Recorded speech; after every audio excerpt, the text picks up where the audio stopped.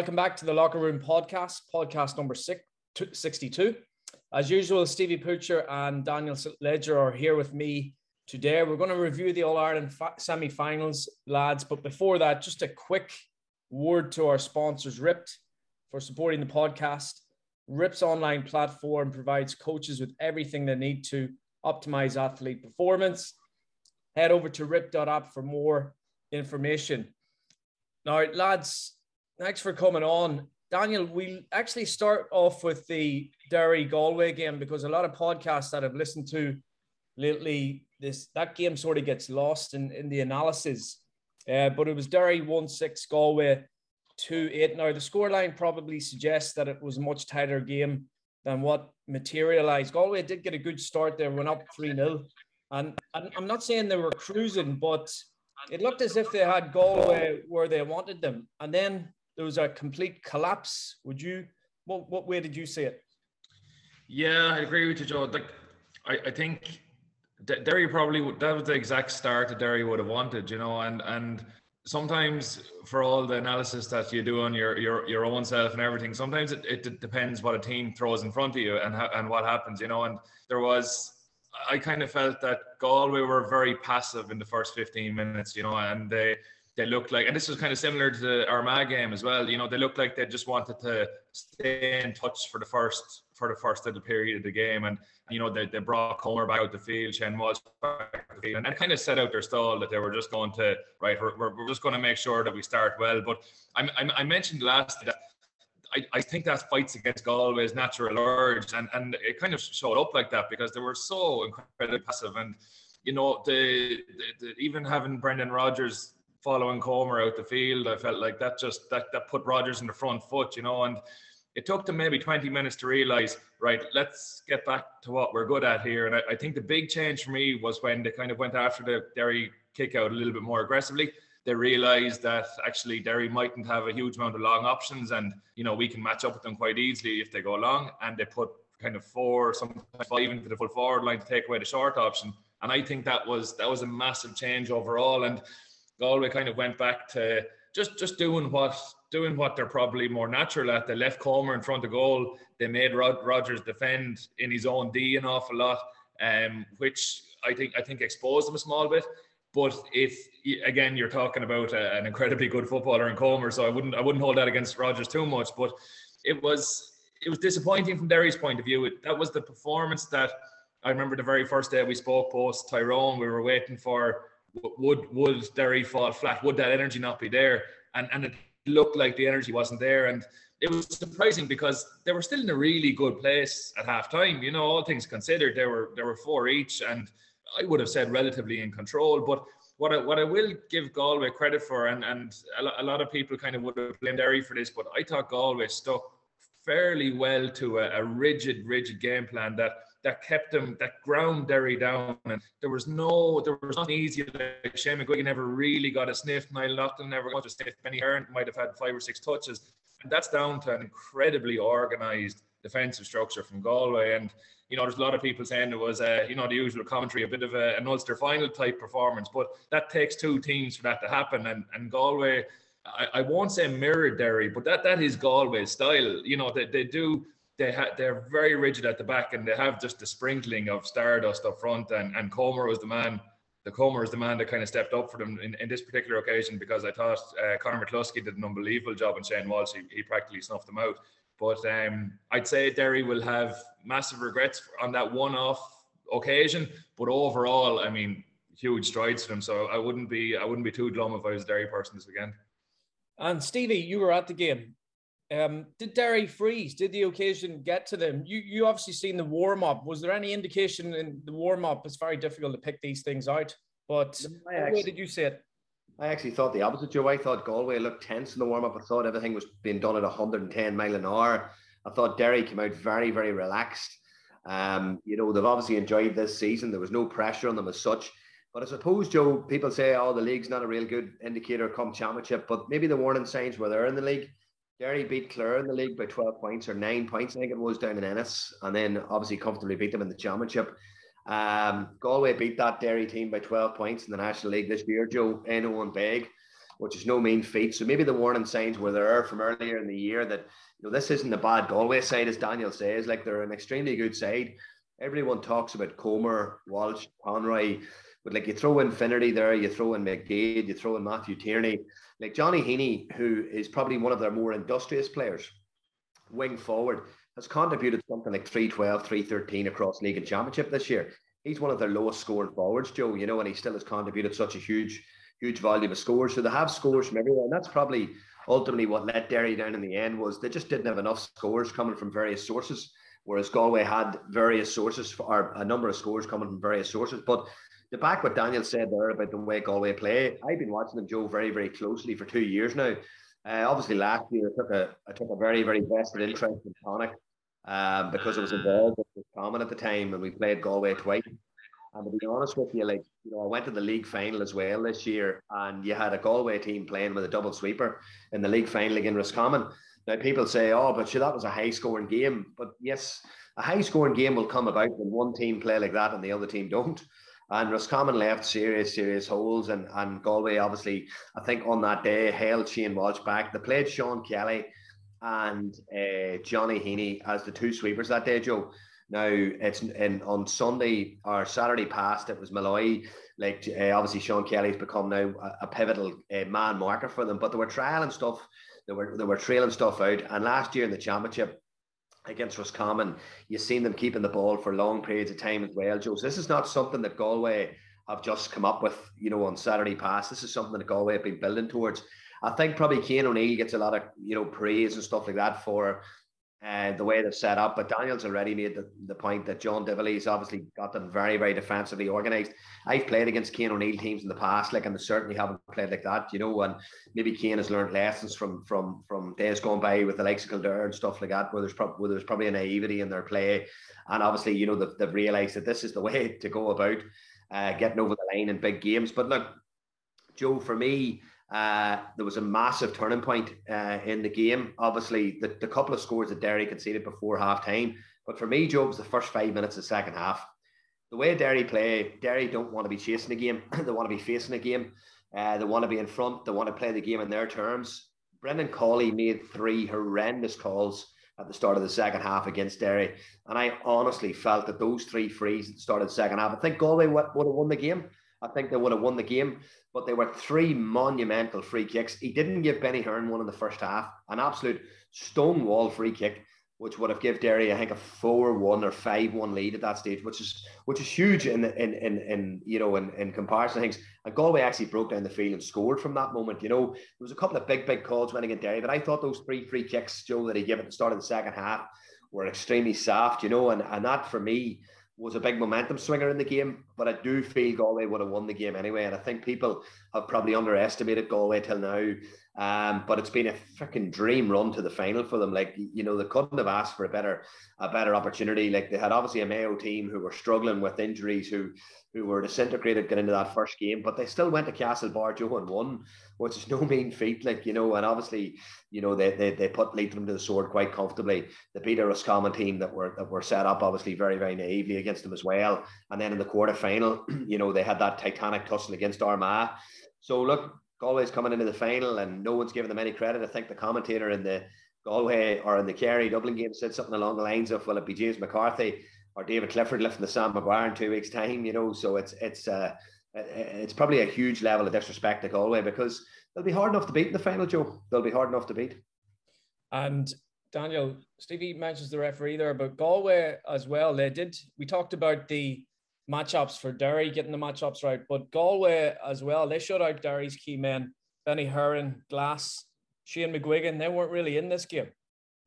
Yeah, I don't think so. And again, it's the matchups aligned with an overall structure. You know, I think that was the most impressive thing for me from Galway's point of view. And there was definitely a huge party atmosphere, let's say, around this Derry team, you know, and rightly so. You know, those kind of occasions have to be celebrated, but it just looked like they didn't have the same energy. They looked a little bit drained, and I was just a bit surprised with that, especially after the start they had. But in fairness, you have to give Galway credit, like you really do, and they have definitely been. I'm still not sold, but they definitely have been. Like, they haven't got the credit they probably do deserve, to be fair to them.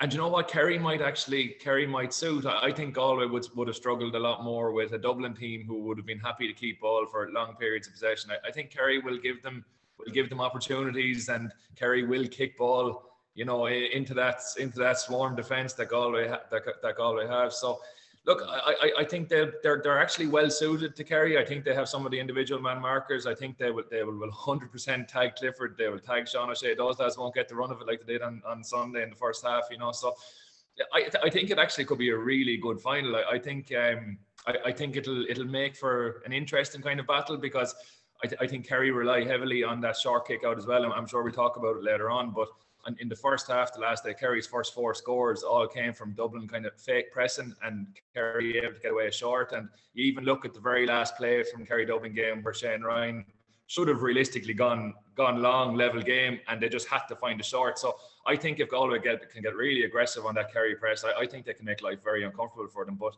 it'll be, looking forward to it. I think it's going to be a cracking final, a bit of an early 2000s throwback, It certainly is. And Stevie, you have mentioned in the previous podcast about Galway's press, you said that they'd go after Lynch's kick out. The second half there, they did have 5 across inside the 21 and then did another 5 behind. This was a really, really aggressive kick out or press.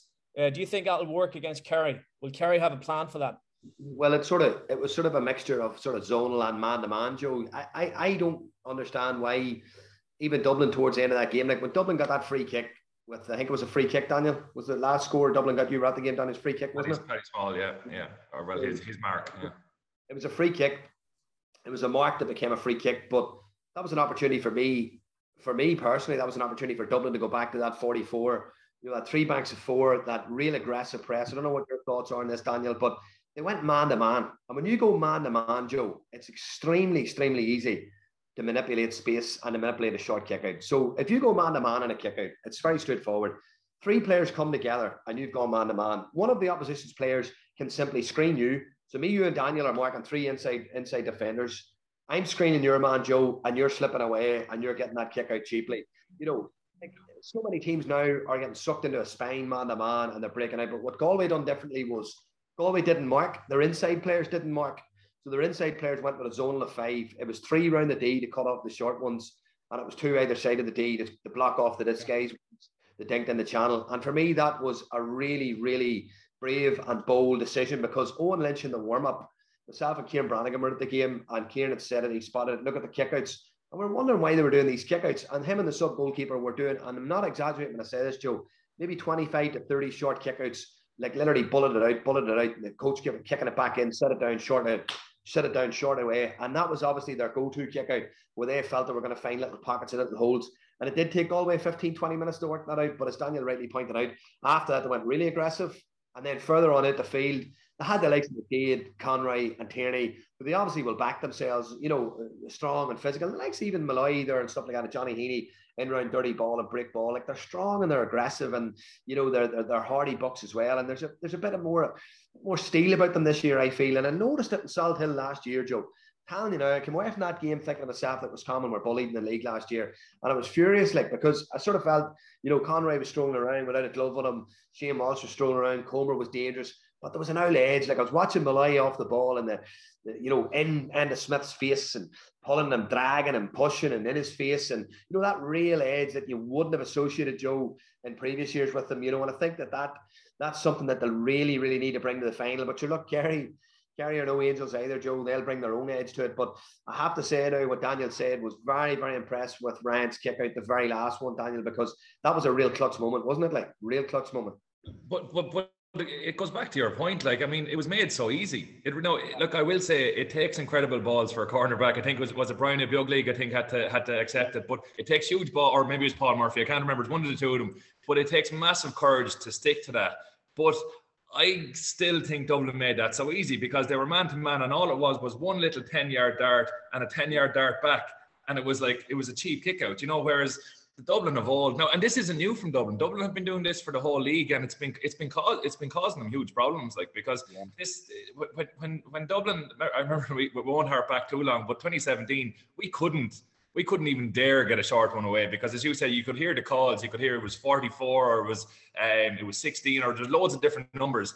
And when you have those banks in front of you, they're almost teasing you into the short, whereas there's so much space for Ryan to kick it into, not taken away from the accuracy of the kick and everything like that, but I think Dublin made that really easy. You know, I couldn't believe that they didn't set up a bank of 4 or else just drop off totally and say, right, Kerry, break us down, you know. So it's... Daniel, I was chatting to Niall Morgan a couple of years ago about this, and we're out having a game of golf, and I said to Morgan about Dublin's press in 2018. I don't know if you remember it, but they were Tyrone were 5-1 up, absolutely flying in the final. Everything was going really well, and then Dublin broke, Joe, and got a penalty. But they went through like a phase of like 11 or 12 minutes, scored 2-5 without reply, and it was game over, right? And they went from 5 down to 6 up, and that's game over with that Dublin team of old. But Niall said to me, he said they went into that game probably a little bit underprepared for the kick-out press. They went into it with 2 kick-outs, either get it away in 8 seconds or hit Colin Kavanagh. Tyrone didn't really have many other options, Joe, right? But what he said to me was, when they get that press on, those 3 banks of 4, or sometimes it's 2 4s and a 5, to Stevie, it's mental. You're just looking as a goalkeeper, and all you can see is that blue wave of jerseys and the pointing and the hands up. And he says it's hugely intimidating for a goalkeeper. But as Daniel pointed out there now, if you just go man to man, it just takes 7 players to run to one side of the field and leave the other side just clearly open. Like, you know, it makes it so. And I was shocked. I thought when they get that score, Daniel, I was thinking to myself, here we go. The press is going to be on. Rock's going to get it organised. You're going to see 3 backs of 4. Kerry, you're going to lose this kick out. Dublin's going to nick this. And you know, and that's what everyone had. But like it was made extremely easy, Joe. So it'll be interesting to see if Galway are ballsy and are brave and are willing to do that zone in the final. They probably, I think Galway actually have the bank of 4 behind that press that they can afford to chance that couple of extra players higher up, because you named out a couple of lads, Kelly, Tierney, McDade, Malloy, Conroy. They're big men. Like they wanted going long. They'd be more than happy to work off long break ball. So I think they actually have to go from, especially from set plays. That's a bare minimum they have to go after. And if you cut the head off the snake, you know, Clifford's not going to get much ball if they're really making Kerry work hard, because in the first half the other day, David Moran was able to lift his head up and just spray passes left and right wherever he wanted. And in fairness, poor Mick Fitzsimons trying to mark Clifford with space and a kicker having time to put it in front of him. So I think that's where Galway will really have to start, and it's get after that kick out early. And Daniel, you were at the Dublin-Kerry game. Just at the beginning of the game, give us an understanding of what the wind was like, because I think Kilkenny and Fenton missed relatively easy ones. Well, Kilkenny did anyway. Was the wind a factor there in the first half?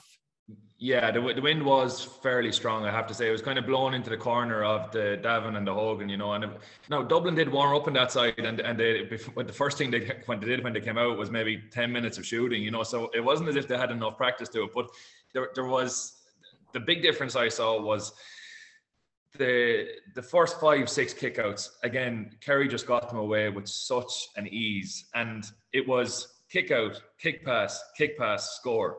And because Dublin's lines were so separated, they never condensed an area of the pitch. So if you, as far as I can see, you can go for a high press in the opposition's 45, you can go for a middle block, or you can go for a low block.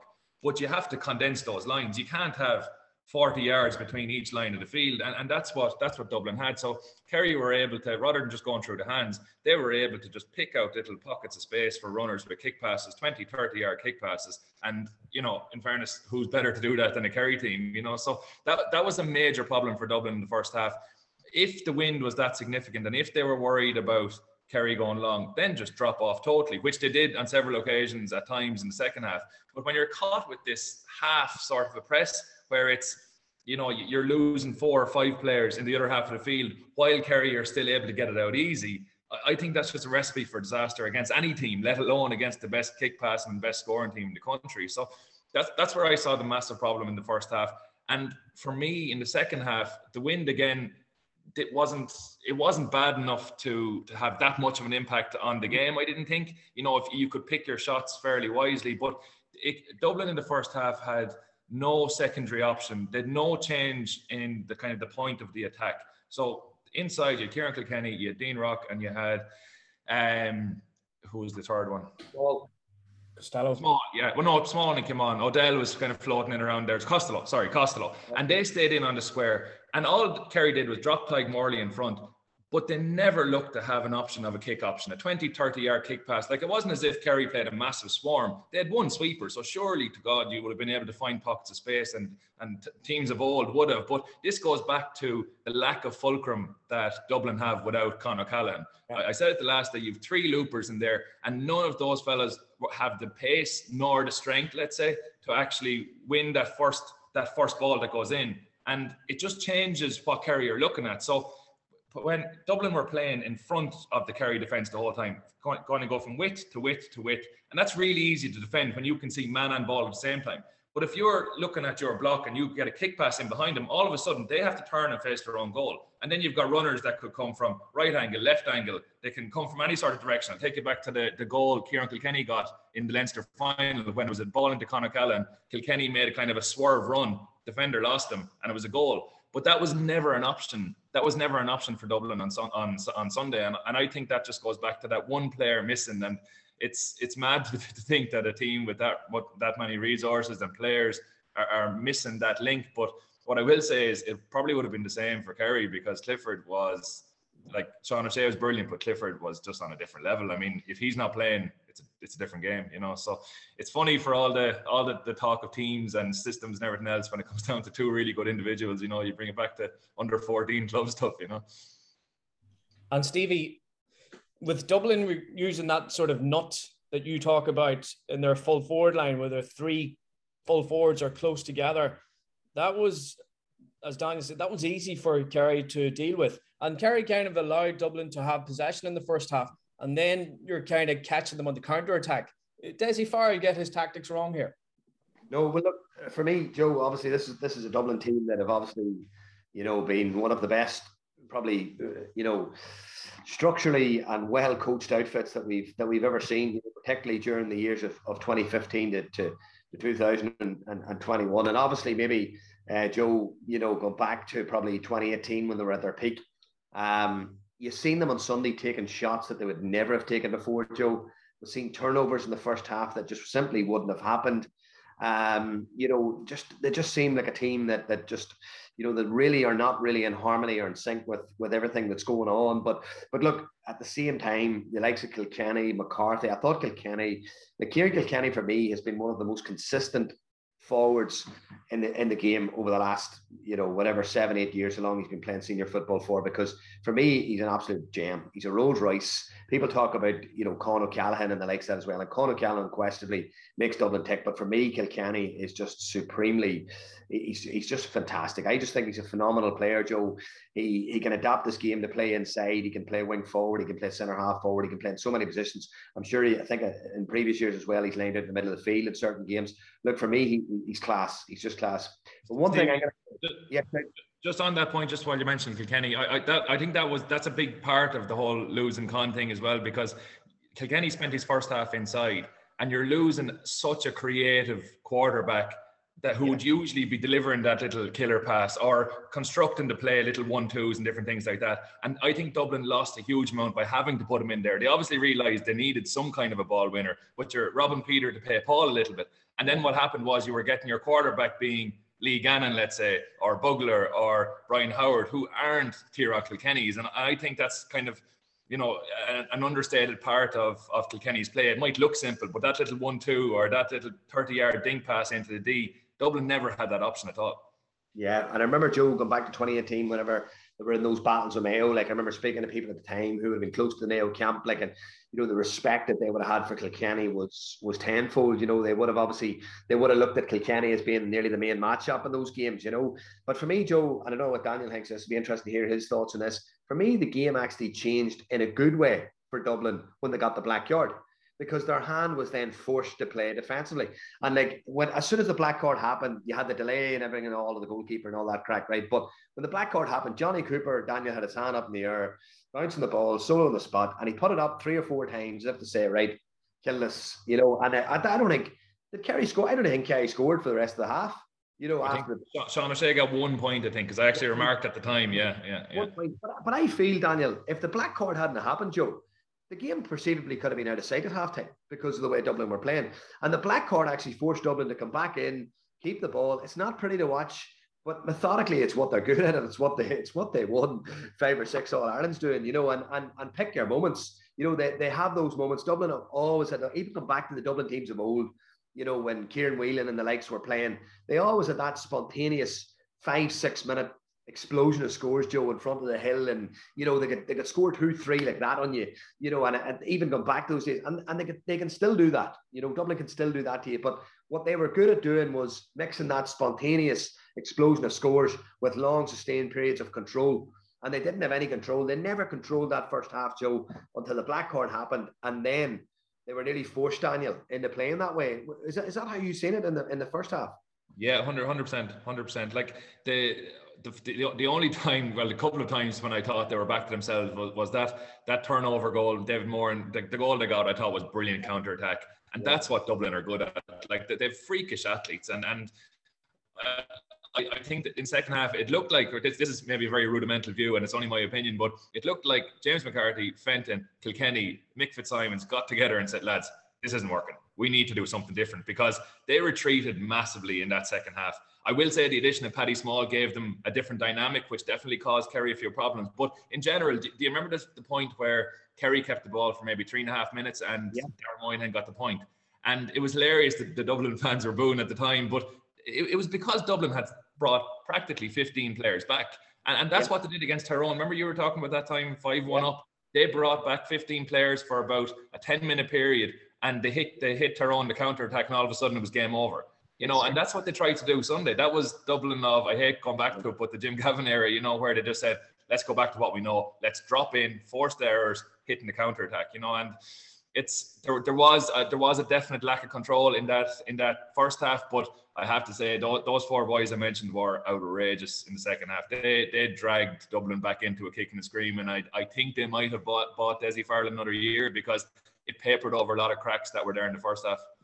Yeah, and let's not forget, Joe, like, that's a Dublin team that were relegated, you know, a couple of months ago. Like, it's not as if it was 6-7 months ago. It's only a couple of months ago, like a couple of weeks ago. And obviously the game against Wexford gave them an opportunity to get the show back on the road. But it definitely seen signs in the Leinster Championship. I know Leinster's a bit of a dead duck at the minute, but it definitely seen signs in the Leinster Championship that, you know, their old sort of patterns of play and their old system of play were coming back. But again, it goes back to the one man that Daniel talks about, the King Kong man. But listen, you know, for me, Joe, to just sort of back up what Daniel's saying there is, like, you know, they had serious leadership, obviously, with those caliber men in the field, the likes of McCarthy and Mick Fitz has been around a long time, and they're proud, and they've soldiered really hard for Dublin in the past, and, you know, they're proud athletes, proud people, they're proud of their county, and obviously they weren't going to go down without a fight. That was very clear to see. But they are a team that is evolving, and, you know, slightly sort of probably a team in transition a wee bit, but they still have the core basis of enough there to be challenging on a yearly basis. But no, Joe, listen, as I say, you know, it's Dublin for me have been phenomenal champions, you know, over the last 6-7 years. They've produced some of the best football we've seen in a long time, and you know, no one can ever take that away from them. But as Daniel said there now, I'd say maybe Dessie has been given a stay of execution for another year, you know, and it's hard to believe in his first year he won an All-Ireland. I think people forget that, like, you know, that they do seem to forget it. Well, he had initially, Daniel, signed a 3-year contract, which obviously is coming to an end. 2 questions on that. Will Dublin renew the contract? Will he accept the renewal? And also, what about yourself? Would you consider taking that job after your exploits with St. Sylvester's getting promoted? Not enough volunteerism in the world for me. I don't think so. But I tell you, it's context is probably necessary as well. Like, you're looking at a Dublin team with their best player probably missing, who conceivably still could be in an All-Ireland final. So look, from that point of view, we're measuring them from an extremely high bar. And also, Daniel, if Brogan is there, if McMenamin is there, Paddy Andrews, Paul Mannion, if they come on, it's a different story too, isn't it? So it's the players 100%, as well. 100%. And when everyone was saying this is cyclical, back when they were defending Dublin's dominance, you know, no one really believed them. But fair is fair, you know. It's probably going to take a little bit of time to have that level of squad again. But I think, as I said, that he's probably been bought another year, I would imagine. I would say he'll stay with it. You know, I think it's a bit of a chance for him to rebuild with a lot of young lads in Division 2. I don't there's not a huge amount of suitors in Dublin to take it over. Like, you know, when you actually look at who's there, you know, I mean, there was a bit of loose talk in some of the WhatsApp groups that Gilroy might take it for a couple of years just until someone else, you know, comes along. But I don't see, I'd say Dublin are always quite measured with their appointments of manager. You know, it's not too reckless, you know. Daniel, do you think Dublin would ever go for, like, just for talk's sake, like a Jim McGuinness or a James Hoare? Like, obviously, you know, what would be the point of James Hoare? He never won the All-Ireland, I suppose, with Mayo, but not that diminishing what he did with Mayo. But what I'm saying is, you know, Dublin maybe players would be thinking, you know, would they ever go for an outsider like McGuinness, or would it always be in-house? Like, always in-house, and it'll tend to be someone who comes through the system. Like, it won't be a bolt from the blue of someone who just all of a sudden says, oh, I'll be a senior manager. You will have done, like, for instance, the Dublin under 15s, I think it's Kieran Kilkenny, Paddy Andrews and James McCarthy were working with them, like, you know, so it's not by coincidence that these lads will probably be managers in 10-15 years time, you know. So I think you have to go through the system. And look, in fairness, it's the right way of doing it. I think all in all, the irony of me saying that now is something else, but like, I think if you can stay in house, like, it is probably if the right people are there.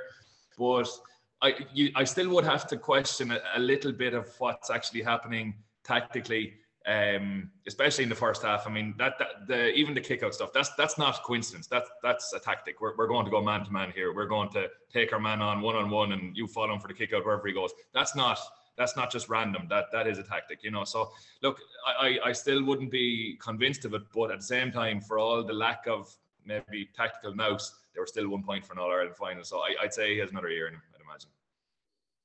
Okay, lads, can I get your opinion on who's going to win the All-Ireland final? Stevie, Kerry or Galway? Look, Joe, I said here, and I'm probably, he probably doesn't listen to it, like, but I've given Gleeson a hard time here in the last couple of weeks, you know, and I'm sure if he hears, if they win the All-Ireland, he'll probably get a phone call from the footer or something. But I just don't think they can win the All-Ireland with the goalkeeper they have. I really don't. I think they're vulnerable. Joe. I think there's an opportunity there for Kerry to really go after them. You know, I just cannot see Kerry losing this All-Ireland final. I just can't see it. Joe, you know yourself, I know Galway have a bit of history and a bit of tradition, like, but nothing on the same scale as Kerry. And you know yourself, getting those big, massive moments, massive games, like, you know, the confidence that will give Kerry. Beating Dublin for the first time in 13 years in Championship football is massive. Massive for that group, massive for Seanie O'Shea, David Clifford. People forget these are still young lads. They're only 23, still very, very young lads, you know. And I just feel with Tally floating about, with Jack O'Connor, there just seems to be a hardened stubbornness to them this year, you know, that maybe they haven't had. But, and I say but, you know, at a conversation with Aidan O'Mahony on Twitter there last week about, he was talking about their full back line has been their best line all year. But I personally feel the reason it's been one of their best lines is because of what Daniel talks about, the safety net there. They're stemming the bleeding, they're bringing players back, they're getting bodies behind the ball. Down in Kerry, it's called tracking back and working hard, Joe. Up here, it's called negative puke defensive nonsense. You know what I mean? But the beauty of it is, Joe, and this is the thing, both teams, regardless of what people, you know, in the public domain say, are extremely defensive, right? But the difference is Galway have multiple avenues to create scoring chances from and to take scores, and Kerry have two superstars that no other county have, two absolute superstars. So it's going to be a final of attritional nature. It's going to be a tactical battle. There's going to be long bouts of possession, whether people like it or not. You know, so before you pay your €90, be prepared. This is not going to be all swashbuckling 24-25. There will be long bouts of slow play. There will be moments where people will be turned off thinking, geez, this is terrible, blah, blah, blah. But, you know, I just feel Kerry just have that edge, Joe, you know. It's not going to be pretty, Daniel. Who do you think will win? You know, it's funny, actually. A lot of the reasons that Stevie said that Kerry could win, I think, are reasons they could lose. You know, I think the post game was interesting. If that felt like an All-Ireland final, all the talk has been that it's a Kerry-Dublin All-Ireland final, semi-final, if that makes sense. You know, whoever wins that is kind of guaranteed. I think that's a dangerous place to be with only 2 weeks to go as well. And the expectation in Kerry is kind of a little bit of we're back here, you know, and it is, what is it, 8 years, 2014 was the last All-Ireland. And you know, Kerry have had the third quarter collapse in their last two games. You know, Mayo could have been leading them going into the last quarter if Mayo taken their chance. Sorry, Daniel, see the 2014 final as well. I was at it with my father. They played Donegal, right? And Joe, Kerry had to change their game a little bit because of that Donegal system. And Daniel, it was only a Paul Durkin misplaced kick out to Donaghy that changed the game. You know, Donegal had that final one, and this is going to be a similar. It's going to be a similar final. You know, Kerry will just have to change slightly to the way they were playing before. But sorry for interrupting there, but I just feel that this has actually got a lot of similarities to 2014. You know, in that respect. 100%, and that'll be the interesting thing, because Kerry don't like playing against a packed 45, and Tyrone last year in the semi-final showed that, and this will be the exact same thing, except Galway probably have a little bit more flair than Tyrone had last year, you know, with all due respect to Tyrone. But I just have a sneaky suspicion, if Galway go after that kick out, if they can start well, I think they could make it very, very tricky for Kerry. And if they get their matchups right now, there's a huge amount of ifs here, but if they get their matchups right, if they can start well, and I think there's a nervousness in Kerry, and on about 43 or 4 minutes the other day, I thought Kerry got really nervous, and they went back into their shell a little bit when the squeeze came on from Dublin. And what they've been doing so well in the first half was kicking through the lines. And you know, I'm all for pragmatism when it's necessary, but I don't think they're going to get the opportunity to kick through the lines. And when Dublin condensed the field a little bit, David Moran came off. They brought on Adrian Spillane, who's a worker and a dog and a hand passer. I think that changed how Kerry played, and they couldn't get ball into Clifford. All of a sudden, Mick Fitz was able to get pressure on Clifford when he was shooting. All of a sudden, they were struggling for scores. What did they score? 3 points in the second half? 4 points maybe? I just think this could be set up for a little Galway sabotage. You know, there's no doubt. I think Kerry are I think the better team, but there's a lot of things that are going in Galway's favour. They're a little bit under the radar. As Stevie said, they've had a nice run in. The emotional energy of Kerry Dublin Sunday will have been massive. It would have taken a massive toll, and even the way they won it will have taken a massive toll. Galway pretty much cantered for most of the second half. I just have a sneaky suspicion this could be very, very tight, and I'd give a little squeak to Galway. Galway interested me, Joe, on Saturday. I had the wee girl with me on Saturday, and she just wanted to stay behind at the end of the match. So we were staying for about 5-10 minutes after the full-time whistle, you know. And it was interesting. The Galway players, Daniel, came back out and ran across to the hill to celebrate with their fans 10 minutes after the final whistle. And Joyce and Cian O'Neill came out and chased them back into the change rooms again. I thought it was very, very interesting. Very, very interesting.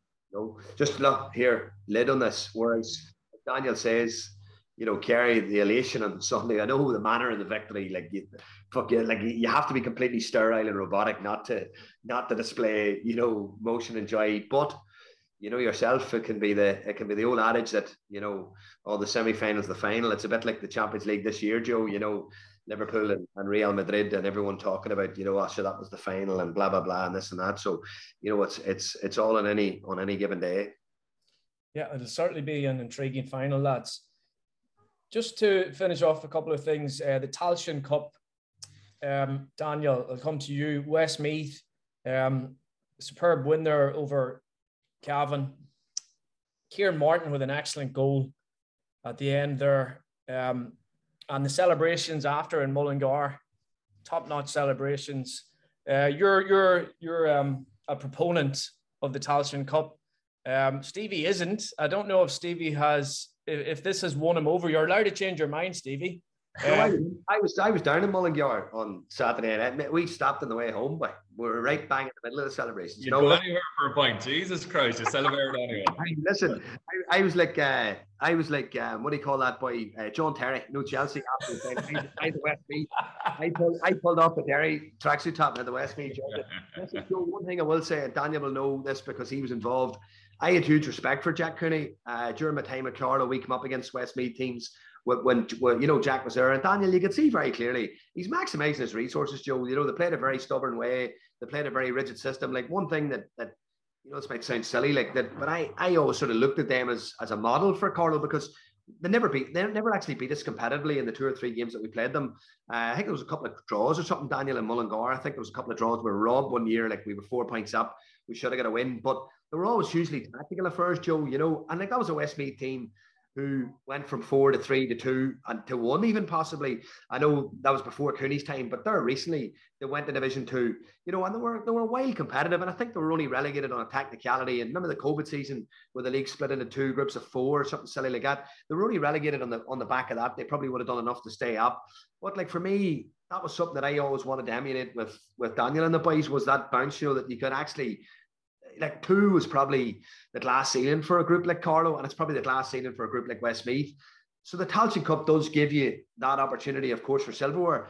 I was a bit surprised at the celebrations, but Joe, I think when you do cut back, you know, they beat Laois, who are absolutely pathetic. They beat Carlow, who were shocking, and they beat Offaly to get to the final. And that Offaly team, I watched the semi-final. Joe, I had to turn it off. They were shocking, you know. And I just thought this up. The only team with any credibility to beat was probably Cavan, and they were probably the only 2 teams that really probably took the competition overly seriously. And chatting to a Cavan man there recently, I sound like Joe Brawley now, chatting to a Cavan man recently, but I was chatting to a Cavan man there on the blower a few weeks back, and he said none of the players went to America. You know, they all committed for Mickey Graham, which I'm surprised at, because I think it's Mickey Graham's year 4. So I'm sort of surprised at that.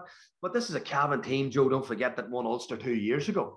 This is a Cavan team that should be competing in division. This is a Cavan team that were in Division 1 2 or 3 years ago, you know, and now they're in Division 4, and, you know, Tailteann Cup. Like, I don't know, Joe. I think it was brilliant to see the celebrations. And look, when you cut away from it as well, too, the big man, the captain as well, his speech and stuff too, and the tragedy of the young fella dying the previous week and stuff like that as well. The timing was obviously beautiful for them all, you know, in that respect. Like, and it was fantastic to see those scenes at the end, particularly Kieran Martin, who's a bull of a footballer as well, and real handful when he's playing inside. Daniel, do you remember the game they played Meath in the Leinster semi-final, and he destroyed Meath? Do you remember they put him in a full forward, and he was just unstoppable? Like, that's a long time ago, probably maybe 7-8 years ago, was it?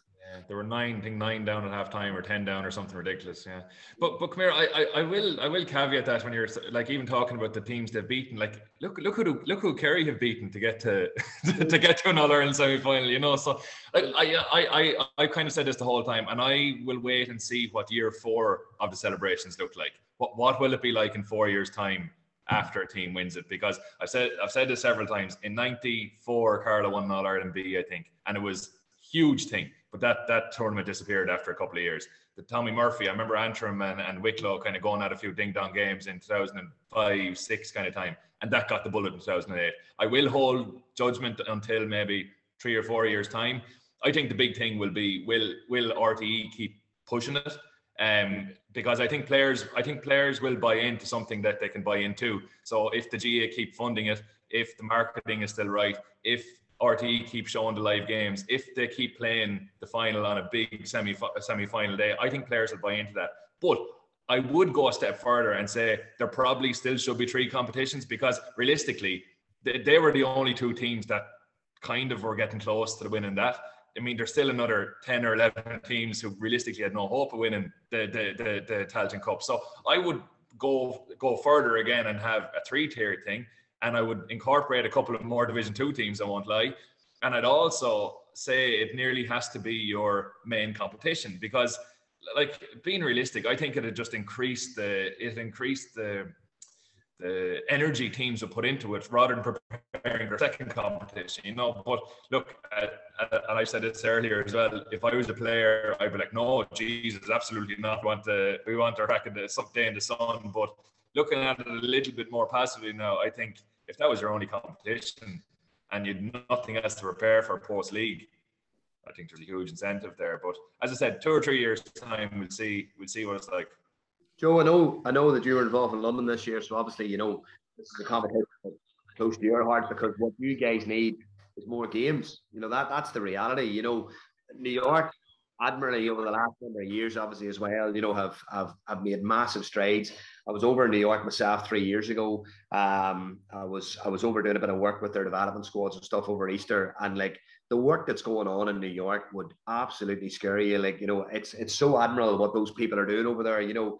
And what New York have now coming through is actually nearly a full homegrown team of American-born players, you know, Irish American heritage or whatever. And like it's phenomenal. Like their redevelopment squads at the end of every training session, got in a huddle and sang the Irish national anthem and stuff like that. And these are young lads from Hispanic backgrounds, Italian, Irish Italian backgrounds, like so refreshing to see and brilliant to see. And it was brilliant to see them involved, Joe, this year in the Tailteann Cup. And I know there was a few sort of, begrudges of Larry McCarthy, making it up that, we want to go into the quarterfinal stage or whatever. But if you had looked at a New York team from a number of years ago, they flew over to Ireland, right?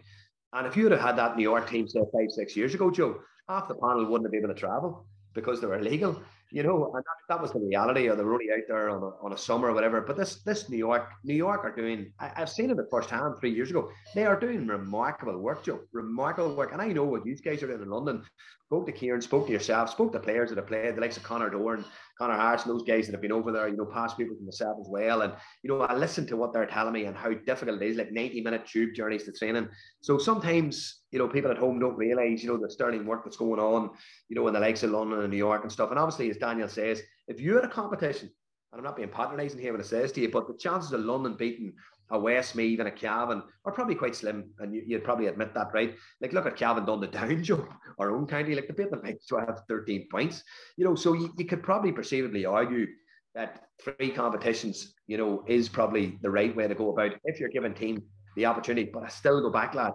I'm going to argue this: the leagues are the leagues of the competition. Like for me, how we're marking the league, when they're played, the time of the year that they're played, we're missing such a trick. Like Marty Clark talks to me about the AFL. He says, like, I want to see the best players every week. I want to see them on a weekly basis. So he tunes in on a Friday morning or a Saturday morning. He watches Collingwood, Trinity Swans, Geelong, whoever these teams are. But he's watching the best players every week. I know that the condensed season has given you a bit of an opportunity to see the top players in Ireland maybe on a more consistent basis, Joe. But in the old system, Joe, you would have played a championship match in May. Conor McManus was playing against Tyrone.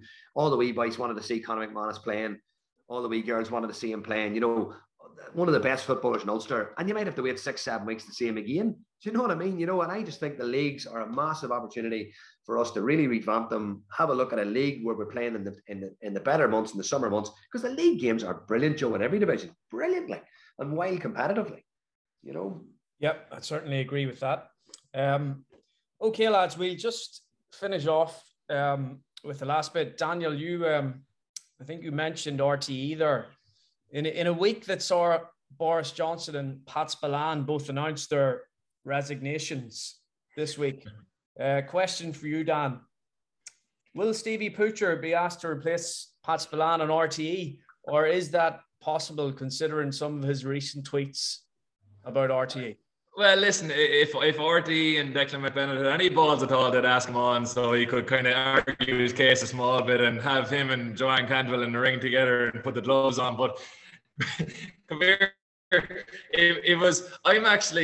going to miss Spillane in an odd way, not for any analysis or anything like that, but Christ above, he can be funny when he goes on a rant. I'll give him now. I would have hated it as a player when it was on a rant about Carlo or anything else, like when I was looking for something different. But he's a funny character, and I just thought it was interesting that they had Lee Keegan up there on the day that Spillane was retiring. I wonder, will they be tapping him up next year? Will the allure of RTE take him away from Mayo? I wonder, but.